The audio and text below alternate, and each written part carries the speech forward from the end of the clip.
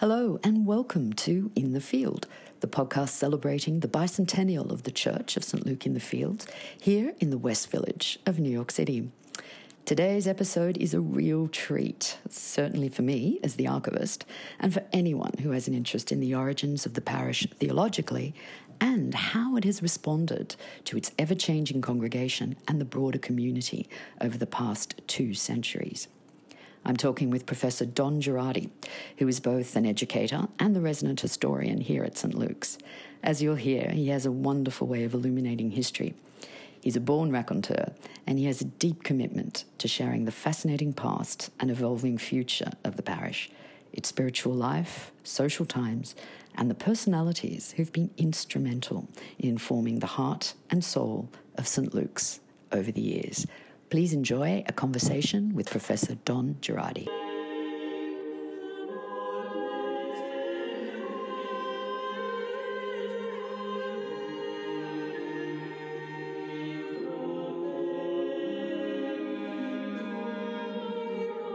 So welcome and thank you so much for your time. It's a pleasure. And talking with us today about, I think, we're going to examine in some ways, and as much as we can in our short period of time, both the social history of St. Luke's, of which you are a part, and also the physical history, the history over 200 years of this very venerable institution. And I'll add, we're sitting in the chapel at the back of the church, and it has wonderful acoustics, which Michael likes, but also there's a wonderful sense of calm here too. A sense of history, I think that's quite palpable. That also reflects the very interesting life and times of our church, would you say? Absolutely, and it has a special meaning historically too, in a sense, if I can just say that. The old church, the one that burnt down, for the second time, of course. For the second time, the 20th century one, had a lovely side chapel called the Lady Chapel. It was through the efforts of Father Schlitter, who was the main influence on St. Luke's Chapel in those days, from the time he came in 1909 until his death after the Second World War. He was a very long-serving. A very long-serving rector, and he was very deeply in the Anglo-Catholic tradition, and we can talk, if you like, more about his time here, but he made major changes. So there's this lovely Lady Chapel to our left over there, with an altar and all the rest, and the reserved sacrament. And when the fire happened here, everything was destroyed here. And the architect, Hugh Hardy, I think quite wisely decided to expand somewhat to the west here, and that open up the chancel as they did, and have the chapel here.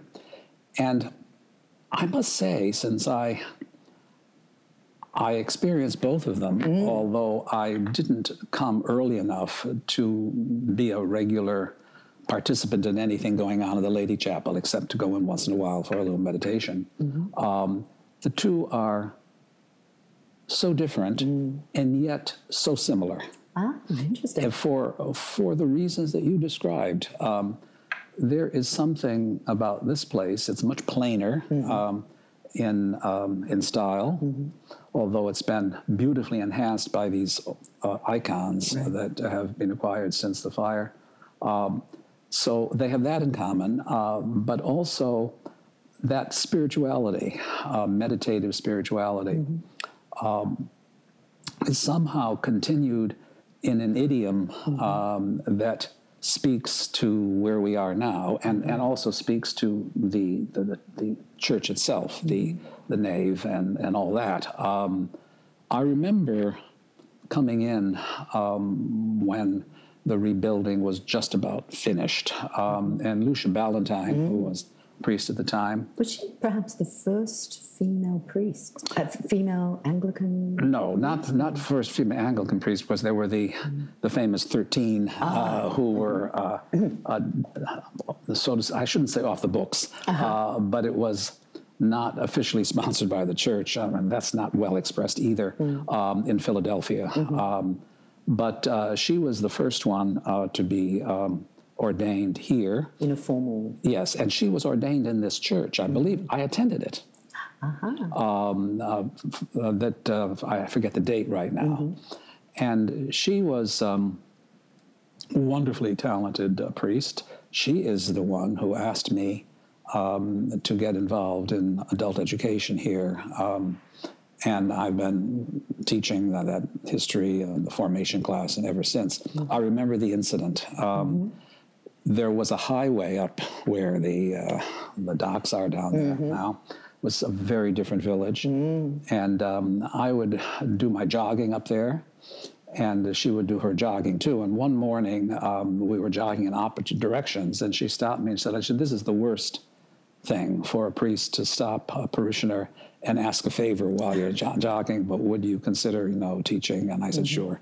So she and I worked together on that. And So what year? You came here roughly around about 1978. Yeah.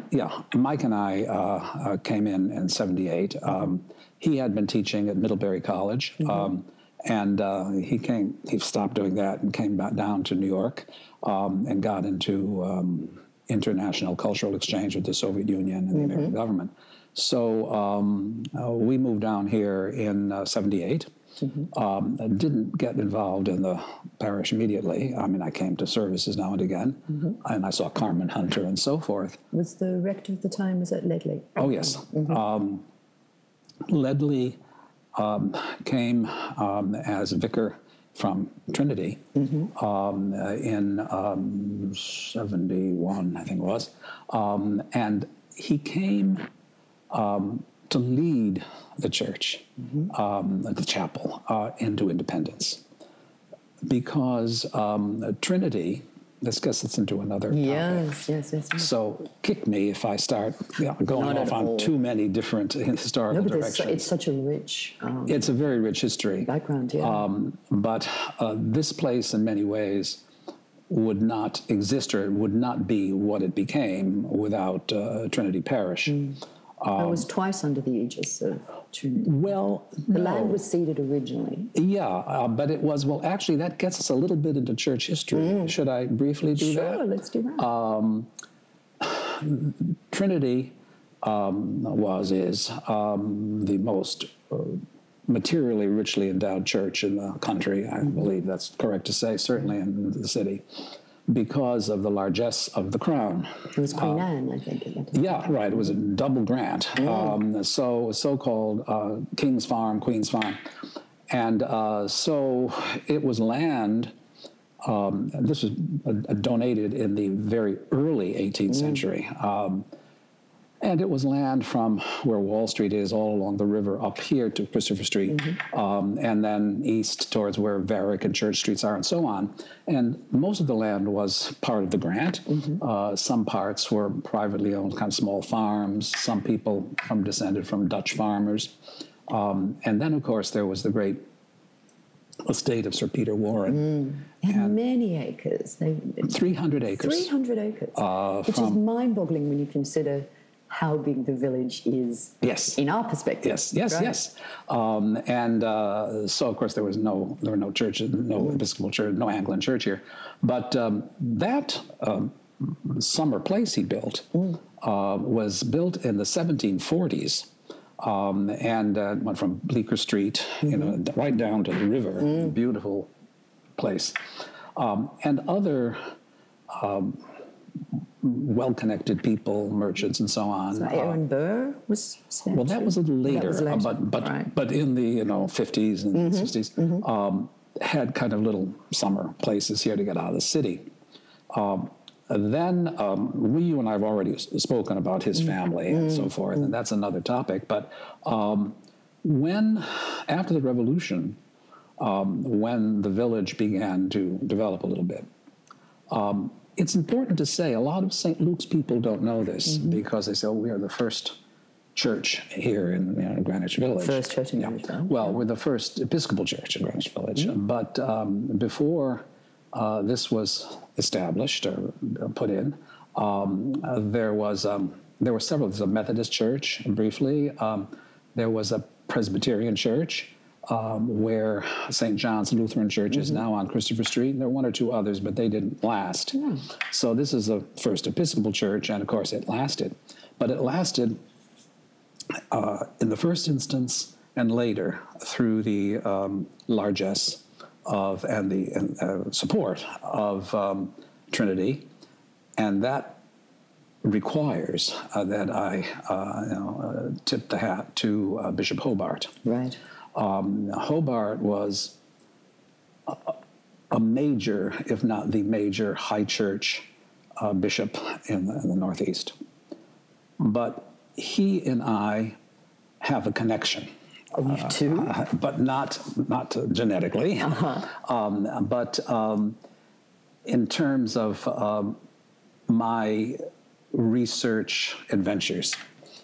Because the word high church is a term frequently used, but people don't altogether know what it means, as opposed to low church, which also isn't too well understood.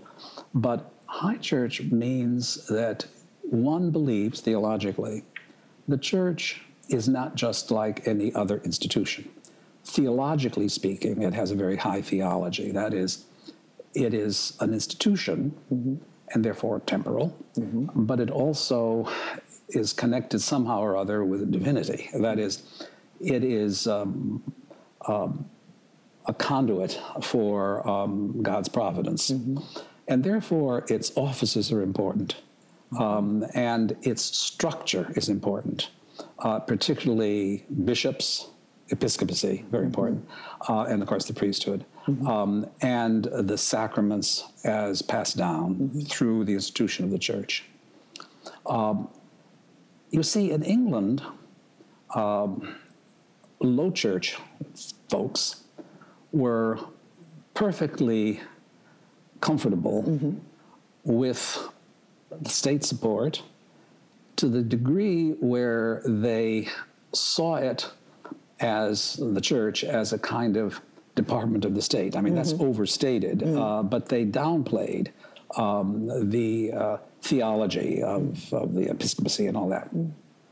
This came over into the colonies too, so that the churches, Anglican churches in the South tended to be low church. And here, how did high church get established? I'm going to enter this story in a moment because there was a young man in Connecticut, born in the 1690s, whose name was Samuel Johnson. And I wrote my dissertation about him at Columbia, the American Dr. Johnson. And he was, he went to Yale, as they all did in those days, all by which I mean 3 or 4 people who were ministers up there in the Congregational Church. And he began reading in a collection of books sent from England, the Dummer collection. And there was a lot of high church theology. And he was convinced that they were right and that he, as a minister of God, was incomplete without episcopal ordination. So he and I think 3 others who were tutoring at Yale, which is pretty much the entire faculty, decided they had to convert to Anglicanism.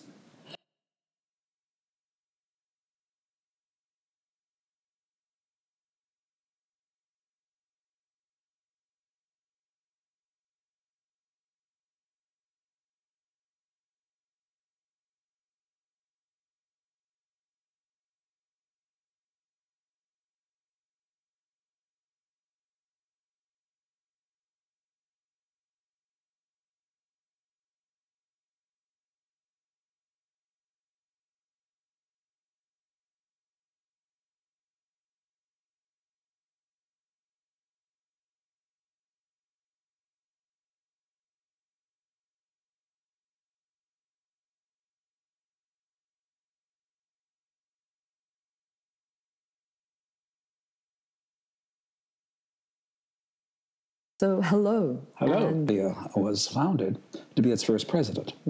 So he was the first president of what is now Columbia, and Columbia has its papers, hence my choice. It was just heaven sent, so to speak, because it was right there. Right. And I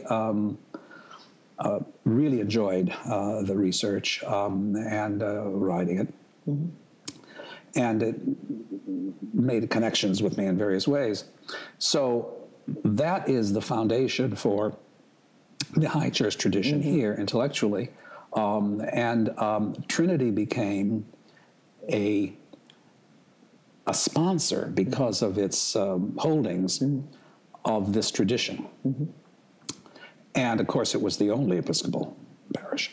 After the Revolution, other Episcopal parishes were established.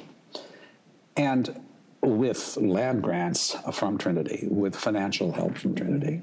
A lot of their endowment was used for that in the 19th century, by the mid-century, to the point where a lot of it had been used up in terms of land grants and so on. So St. Luke's, after 1820, when they formed their corporation, benefited by being given a plot of land on which the first church was built, and then subsequently some other lots, and that's how that connection began. Then... Well, can we go back to you and I were discussing previously, Catherine Ritter, who was the formidable force behind the establishment of the church. So she's a widow with 8 children, I believe, running her late husband's jewelry business in Maiden Lane, which was extraordinary at the times, and had a meeting at her home in Little Jones Street in West Forth.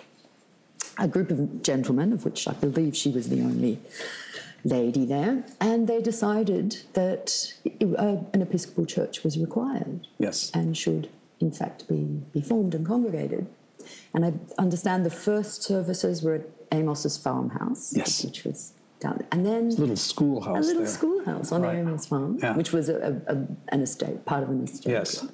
And then the next services were held in the state prison, which was on the corner of Christopher Street. Christopher and Washington Street. Yes, right. In a room above the watch house. Yes.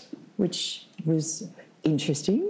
And gradually, well, Don Alonzo Cushman, who was her son-in-law, who would later go on to be Cushman Rowe in Chelsea, and quite a big wig in realty. Oh, yes. Yeah, he found the first rector, and a year later, the land was granted. Oh, yes. Yeah. The first rector was George Upfold, and he knew him from upstate. Yeah. The interesting story, I may have mentioned this to you once, that Mrs. Ritter was obviously a formidable, as they say in France. She, according to the tradition, made it quite clear to Don Alonzo and also some other suitors for daughters that if they were seriously interested, they really ought to become Episcopalians. And of course, he became a major layman in the church here. Incidentally, if I can just go very quickly forward, and then we can go back and forth, which is interesting about these things, that we're talking about the 1820s. Then we went through very quickly 3 rectors. Upfold, of course, was founder and did very well. And then he left sometime in the later 20s to become rector of St. Thomas, which was downtown then. And then he left there to become first bishop of Ohio. And he was followed here by a man named Levi Silliman Ives, I-V-E-S. And an interesting connection there because he was married to Bishop Hobart's daughter. He was a very dedicated priest and was here until for about 4 years, something like that, and then was elected Bishop of North Carolina, and he left. And he was then followed briefly by a man by the name of Whittingham. Whittingham was a very intellectual person and very hardworking and very interested in education. As a matter of fact, started a little school, not schoolhouse, rented some rooms. Right.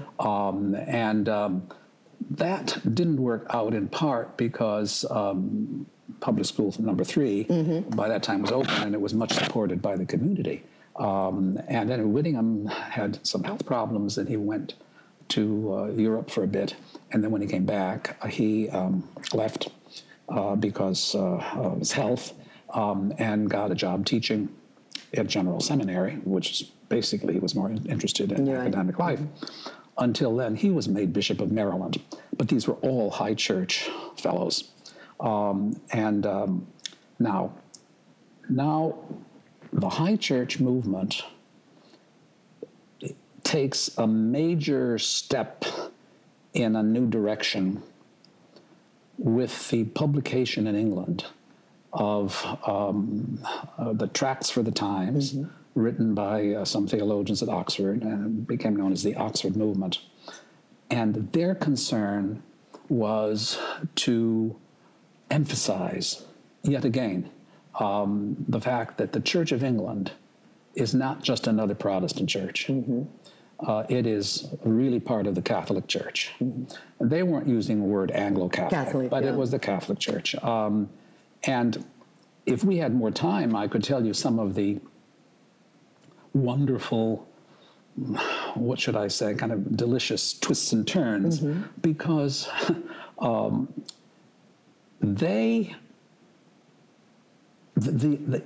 first tract of the time was because of a speech made by one of these fellows.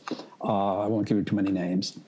And he was concerned that the government in London was going to suppress, that is, do away with some Anglican bishoprics in Ireland, because no Irish weren't going to those churches. And they wanted to save money. Right. And for these Oxford scholars, that wasn't reason enough. I mean, you had to involve the church in this kind of thing. So partly it was a reaction against kind of state control of this kind of thing. But it quickly, the Oxford movement, developed into a major movement to reassert within the high church tradition the pre-Reformation church. And how so? All right, let's go back to what this church looked like when it opened.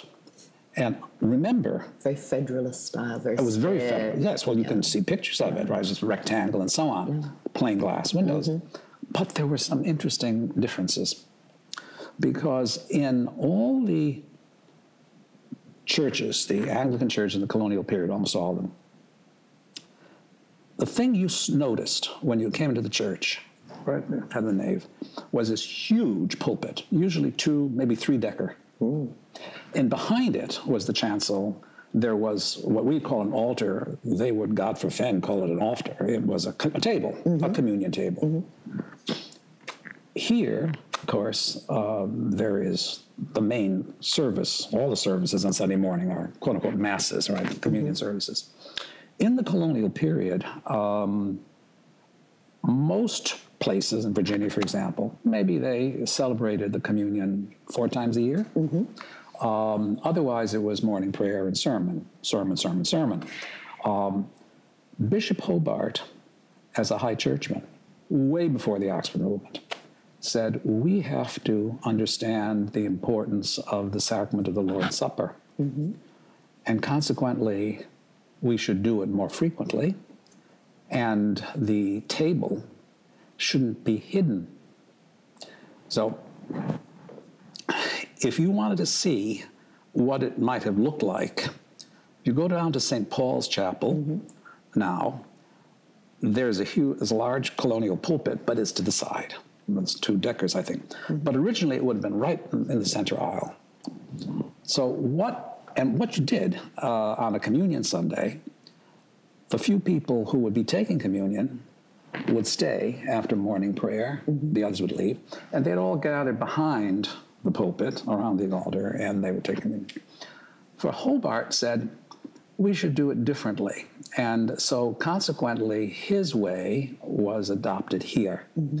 So what he did is not have a pulpit out there. There was a table, not an altar, but a regular table. But behind it, above it, was a pulpit, just in the wall.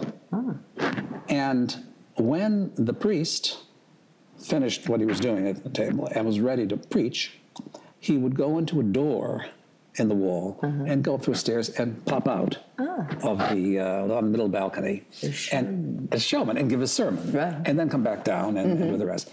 That was one of Hobart's innovations, and that was very much part of the St. Luke's tradition early on. So that precedes the Oxford movement.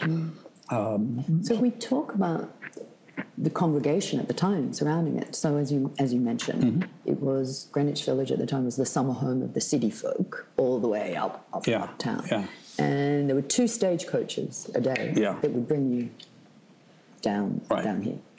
And then there was the dreaded yellow fever. Oh God, that was horrible. The epidemic, which ravaged uptown. And so many of the summer people found themselves, well, we may as well stay down here because the air is fresh. The fields are clean and dry. We're near the river. And then, of course, there were merchants who were plying their trade near the prison. So there were farm people. So even back then, there was a curious mix of people. It was a very broad demographic. Well, there were a lot of different kind of people, right? I think a lot of the gentry, if you want to call them that, of the pre-revolutionary period, not that many of them had estates after the revolution, I think. But if you were to see a map, I usually use it when I give a lecture on this, of this area just before the church was built. What did we have up here, besides the places that you quite rightly mentioned? There were 2 banks. There was a post office. There were some merchant shops. And it was a community and people like Mrs. Ritter, who were business people. She was a commuter, which is kind of hard to think about that. But there were others who were not commuters, but they had their little shops and so on. And that became very typical of the community here that St. Luke's came to minister to. There were tradespeople, people who worked with their hands, but also small business people. There were builders, and these builders would, perhaps they're trained as carpenters, and then became construction people, and then became, I should perhaps make the sign against the evil eye, real estate developers. The bane of your existence today. By the way, I put on the St. Luke's group page hilarious quotations from Clement Clark Moore. Who was the first warden. About this.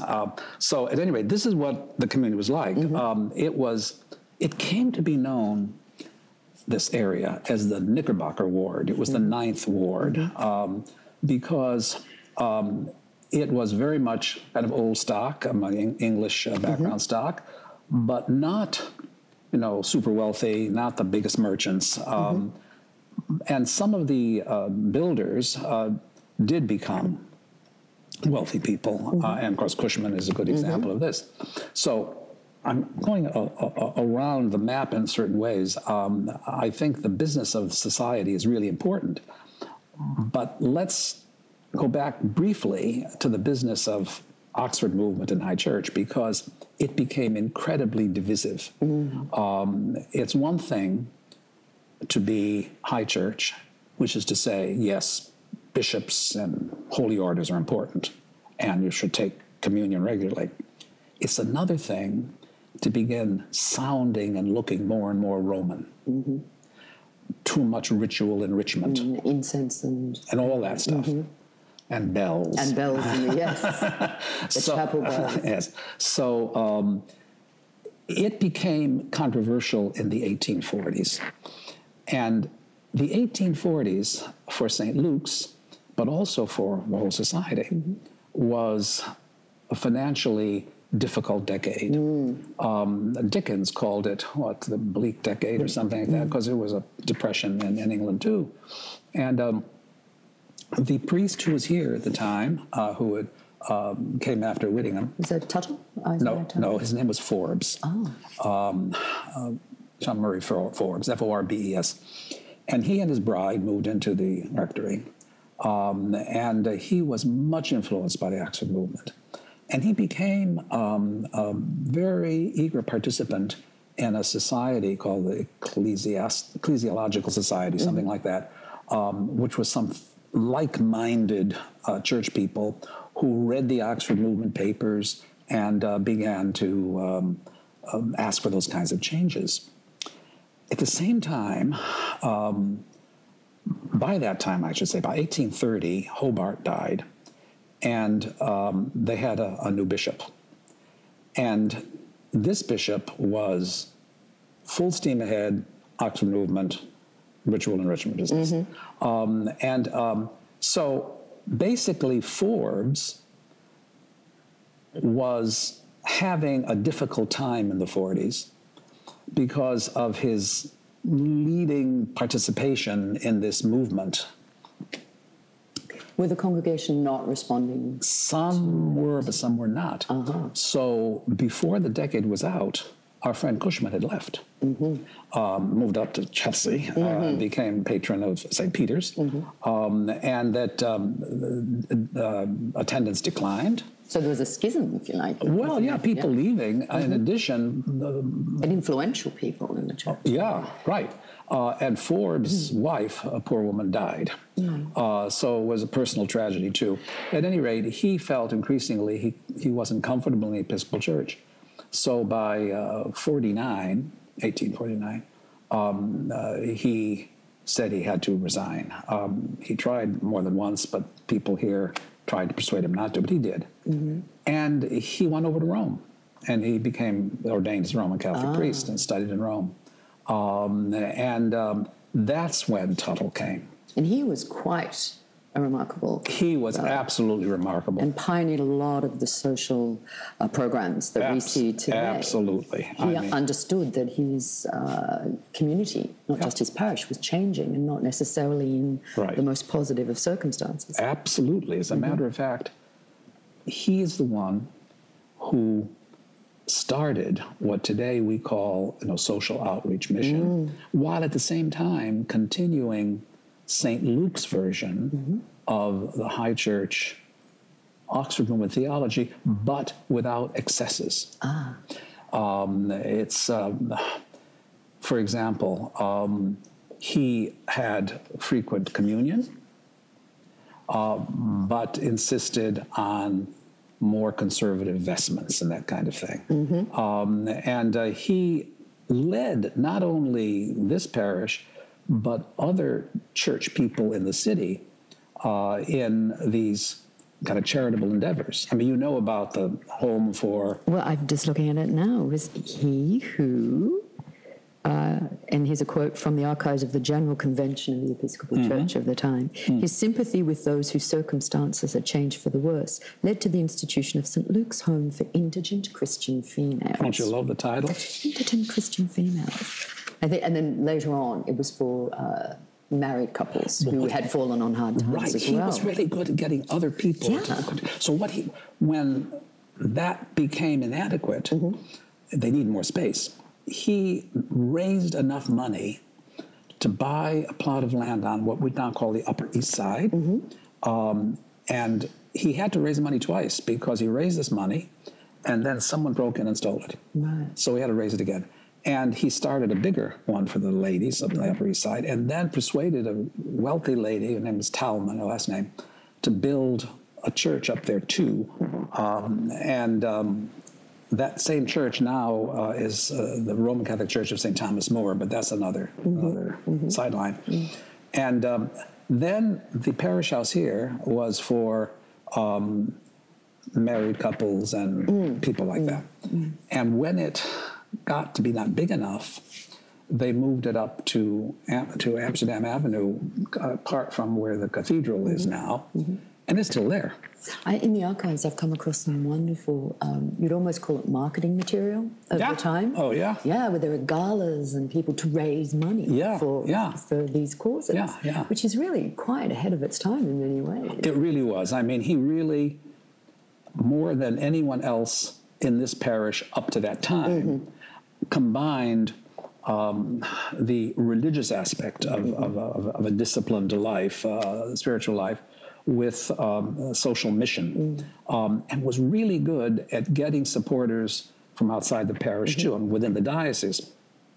Mostly, a lot of them were high church types too, but nonetheless, there were others doing this too because of the need of the time. He was a vigorous, kind of Victorian type gentleman. For example, theology was important for him. And on one occasion, there was a guest preacher, and he was sitting in the chancel, that is a rector, and he heard the speaker developing his talk to begin to develop what would be a Unitarian theology, And he stood up, Tuttle did, and went to the end of the chancel, stopped him from speaking, spoke to the congregation about why this theological point this man was making and developing was not acceptable in terms of the faith, and then said to the gentleman, either stop this line of preaching or leave that pulpit. Ooh. He was a forceful personality. Yes. And you can see it in his portrait, I think. And he's quite formidable too. Formidable. And he was here for a long time until, there was another fire. 1886? Yeah. And, I mean, it was so sad. I mean, he had already lost at least one child, if not two, to tuberculosis. I think that the rectory was a sink in many ways, in terms of plumbing. I don't know. Our registers of that period, which is one of the few remaining artifacts I have at that time, are filled with. It's so tragic, the ages of the young deaths from tuberculosis. It's so sad. So it was in 86, I guess, in the winters before New Year's. He went with his two surviving daughters, both of whom have tuberculosis, to Florida or someplace in the South. And he came back New Year's Day. The place was ablaze. And that was the first big fire. He stepped right in and began raising money. While this was going on, one of his daughters died, and the other one died a little bit later. But he saw the whole place restored. And I might add that before the fire, I think it was in the sometime, I guess, in the 70s, probably, very early 80s, redid the church. And he redid it in using a lot of Romanesque It's very ornamentation. Gothic and very Romanesque. All these, you see, we have these archways now. Well, they echo what he put in, because most of these high church places all wanted neo-Gothic spires, this kind of thing. So, and he ornamented the church a lot. You do see that in interior shots of that He period. really did. Yeah, that the Wurst brothers took, because architecturally it was quite significant, I understand, yes, in the period. It really was. And so it went up in flames. But, he's the kind of person who just got up and started over. Yeah. So he raised money and rebuilt the church. It was important for them to have their own church. So they, in effect, made a deal. He made a deal with some lay people and got a certain amount of money. I don't know how much it was. It's in my notes somewhere. And decided to simply take the congregation, many of them were not living around here anyway, and go up to Harlem, which was very suburban, kind of bucolic, in the end of the 80s. And they went up there, and they built St. Luke's up there. And I tell my formation people that I have every year that, what is a church anyway? what do you think? Well, most people think of a building, and as a matter of fact, in a neighborhood, people like some of these churches or support them because they're part of the physical environment, and it makes them nostalgic to see this stuff. But they never enter the churches, or if they did, what goes on here doesn't mean much to them. For other people, the church is people. And for other people, the church is the work it does in the community. And of course, it's all those things. And I always tell the formation folks when I start with them that St. Luke's in the Fields, of which you're becoming a member, is one of the newest parishes in the city. I mean, get out of your mind that this parish existed since 1821, because that parish moved to Harlem as a corporation, because a church is also a corporation, and that the building remained, and then it became part of another institution, Trinity Parish. Well, actually, part of it too is that they exhumed all the bodies. And there's a wonderful article that was published in the local paper that actually decried it because it was done under the dead of night, you should pardon the pun, because they didn't want to frighten people. I know. And so it was literally almost, you wouldn't say grave robbing, but it was a mass exhumation of 500 tombs that were, and you had the option to go elsewhere if you wanted, if you didn't necessarily want to be uptown that far. But it really did happen quite covertly. And it took a while for some... I remember reading, but I don't remember where now, and it may be a total hypocrisy. It was some kind of dream I had, that they opened some of these caskets, and one of them was of a young girl who was still remarkably preserved, and her hair was still growing, which is kind of... bad to think about. But eventually they all got buried somewhere. So it was a huge exodus, really.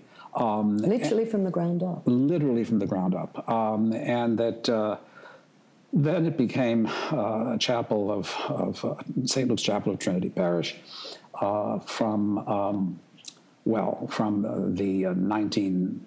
When we're talking about from 1990, 91, 92, until 1976. And St. Luke's Uptown flourished for a time. There is an archival thing I want to say that may be of interest to you, because a book was published in the mid to late 1920s by a woman who carried the name Tuttle. Penelope. Penelope Tuttle. She was related to Isaiah. I'm not sure if it was his daughter-in-law, perhaps. I think so. And she wrote the seminal history, which is impossible to find. That's what I told you, too. I mean, I know anyone who's listening. Trinity doesn't have it either. No.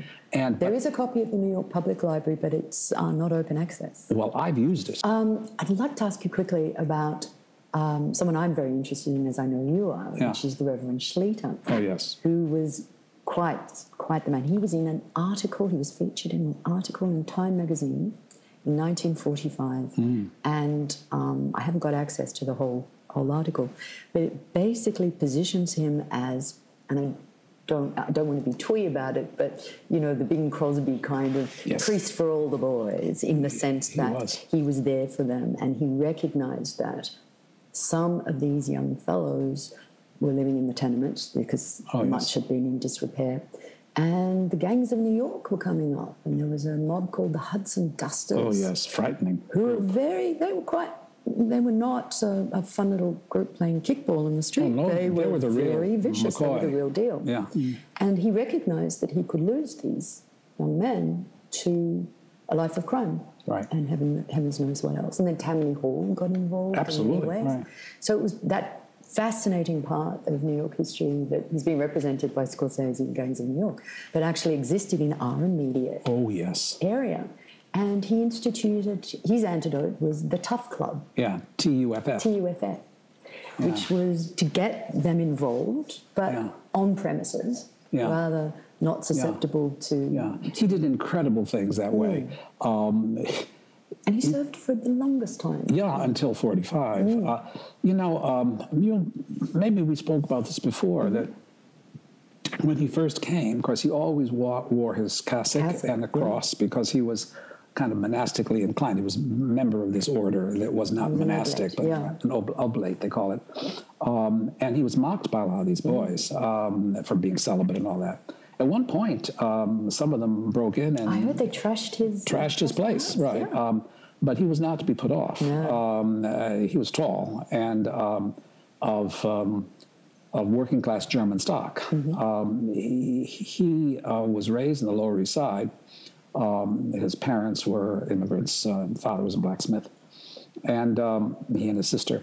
So, and he and his sister were, in a sense, redeemed isn't the right word, but they were advantaged for education by J.O.S. Huntington, who was the founder of the Order of the Holy Cross, who was very much called to monastic life, whose father was a broad church bishop. They were from a very good family, and he was born in the 1850s. And he was a major worker for working class people. He was connected with Simkovich at Greenwich. I was about to say that, and Schlieder, too. And of course, Simkovich was a communicant here at St. Luke's. And they really did things that a lot of polite society would not do, and that is they supported labor and so on. I came upon a New York Times article, which I clipped through the historical newspaper thing, that it was in 1914 that Schlieder, in cooperation with the rector of Ascension, one night provided a major restaurant dinner for IWW workers who were protesting. And this was a very radical organization, people thought in those days. They didn't attend the meeting, but they paid for it. And these guys usually had to dine on bean sandwiches and so on, but this was a regular meal with waiters and everything else. And this is only one thing that Schlieder was doing, and Simkovich also with him. Once they were talking, his whole idea was, the poor are just like all the rest of us, except they have to deal with different conditions. You can't work with them effectively if you think you're very different from them. And it was tied into his theology. I was just reading something about this recently. He, in his preaching, I understand, because he didn't leave much in the way of printed sermons and so on. Oh, I've been given, sorry, an aside, his Good Friday sermons. All of them? Quite a lot of them. Oh, I've got to see them then. Yeah, from Holy Cross, from Brother Cross. Oh, that's great. Well, we'll talk about that. Yeah. Well, that's a treasure trove from you and I. Oh, that's great. So, but anyway, what I read elsewhere was that he emphasized Jesus' humanity, while, of course, as an Anglo-Catholic, talked about his divinity. But basically, he said that humanity is important because he models for the rest of us how you treat other human beings. And that's how he treated the boys, that's how he treated young people, that's how he treated... Once he and Simkovich were at a meeting, and some people came down and were talking about certain missions for children of the Lower East Side who were going to learn to sing in choir or something, and they referred to them as basically street gamins. And he said, well, if that's the case, you referred to them like that as another kind of species. He said, then I'm one too, because I was in that choir at one point. We're all street gamins. So he and Simkovich, very different backgrounds, very much involved in outright radical ideas. I think the reason why I found doing parish history fascinating is that church history in general, and certainly parish history, can serve as a prism to see so many facets of urban life or whatever, life, the area, various political facets and all the rest. They get filtered through here, so that if you take St. Luke's and take a big look at it, it comes out of post-revolutionary New York, in what I call the Knickerbocker age, based on the old Dutch aristocracy and the English who kind of adopted it. And that Knickerbocker age lasts about the first third of the 19th century. And then we move into what I call, for another book I'm working on, the High Victorian Age. That's the 40s and 50s into the 60s. And then into the 70s. And then by 1880, we move into the Gilded Age. And the Gilded Age lasted right straight through up to the First World War, although the progressive movement had started. And that this place is changed by or is affected by each of those periods. I mean, you can see, and one can't really appreciate and understand what Simchovich and Schlitter did, that they come from such different backgrounds, unless you understand that polite society in the Gilded Age basically were perfectly willing to do handouts for the poor and do wonderful things for the poor. But they never identified with them. It was a noblesse oblige. It was a noblesse oblige. Didn't also, sorry to interrupt, but we had the longest running dole queue in history, and it was a bequest, Yes. So, I forgot the name of it. John, oh gosh, I should have done my research. No, that's okay, because I remember. But long after his death, it continued, so they would line up. Yeah, there's something dole. Yeah, the dole line. Yeah, right.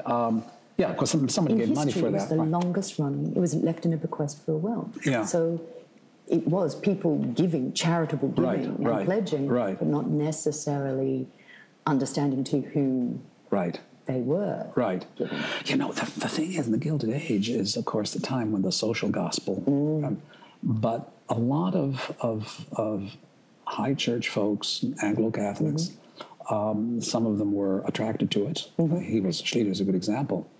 But some were not. So that the man that I'm writing about, Morgan Dix, who died in 1908, but he lived through a lot of these things, he really put a lot of the resources of the parish for these social movements and all that. But he was very conservative in his political and social outlooks. Separation of church and state. Well, just basically, from a pragmatic perspective. Yeah, it was noblesse oblige for him.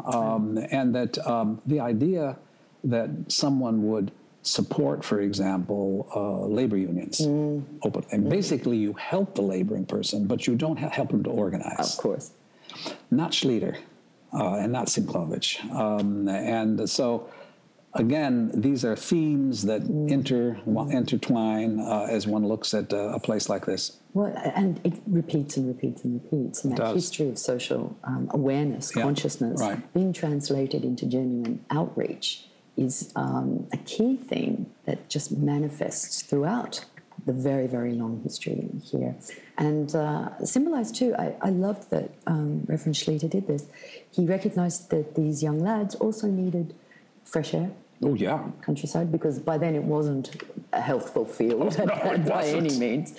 And he used his own money to purchase land in Cornwall, upstate, and made a camp. Right. Where obviously there were church services, but there's pictures, wonderful pictures of them, archival. Yeah, I love those pictures. Aren't they gorgeous? I took slides of some of them, Where they're playing baseball and camping and doing all the things that young lads do. Yeah, and have to keep active. And keep active, active mind, active body, yes. But he used his own money to do that. Yeah. And then when he died, he left it, I sold it, I think, to Trinity. Trinity used it as a chapel. We didn't get a chance, maybe for another time, to talk about the more recent times, particularly the time since I came here, because there was a lot of new kinds of outreach going on. I may have mentioned when we were chatting earlier, I don't remember, that I believe I was here when Lucia Ballantyne was ordained here by Bishop Moore, and that what happened here in the 70s with all the political, social, and cultural revolutions that people back in the earlier days would not have imagined.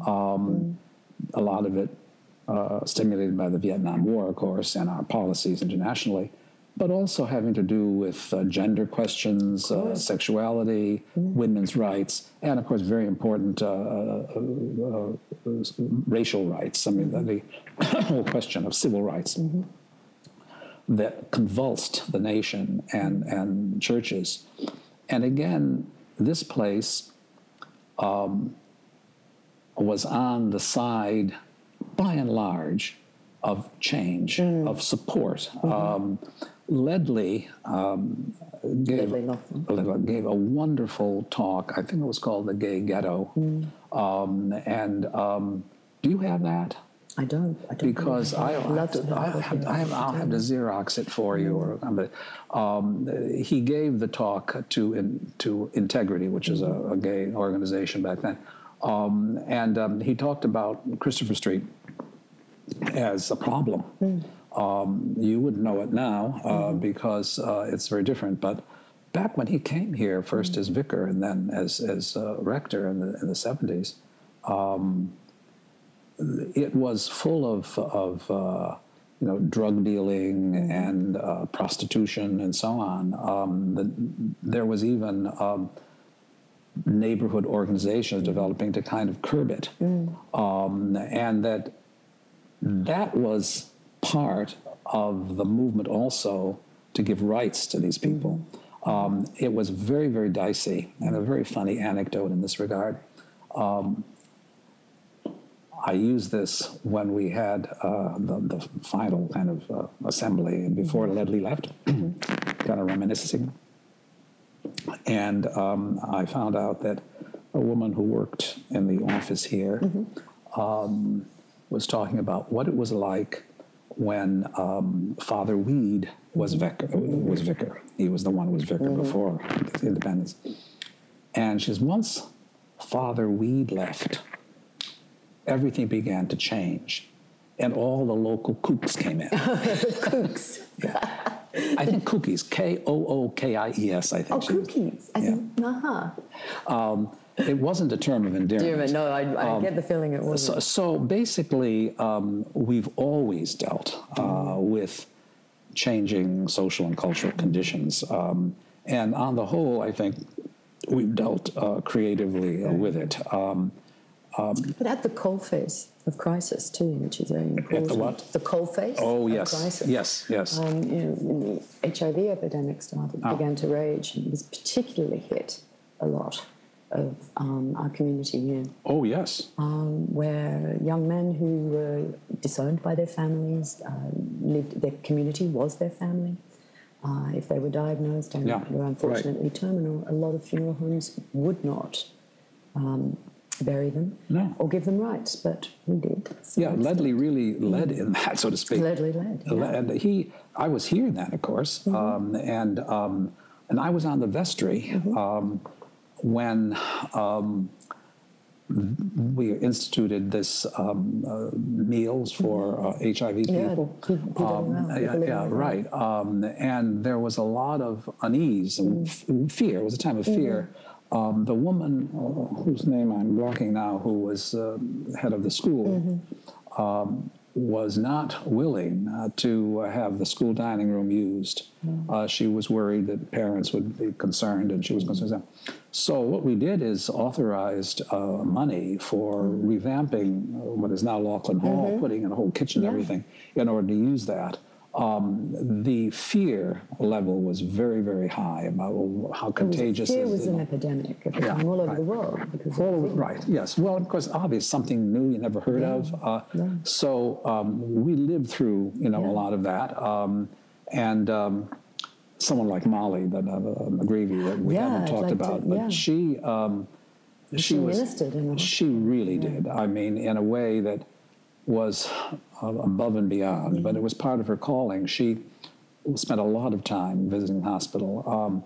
She also, in the apartment next to ours, the male couple lived in there from the time we moved in, and they both came down with disease, and one died and the other died.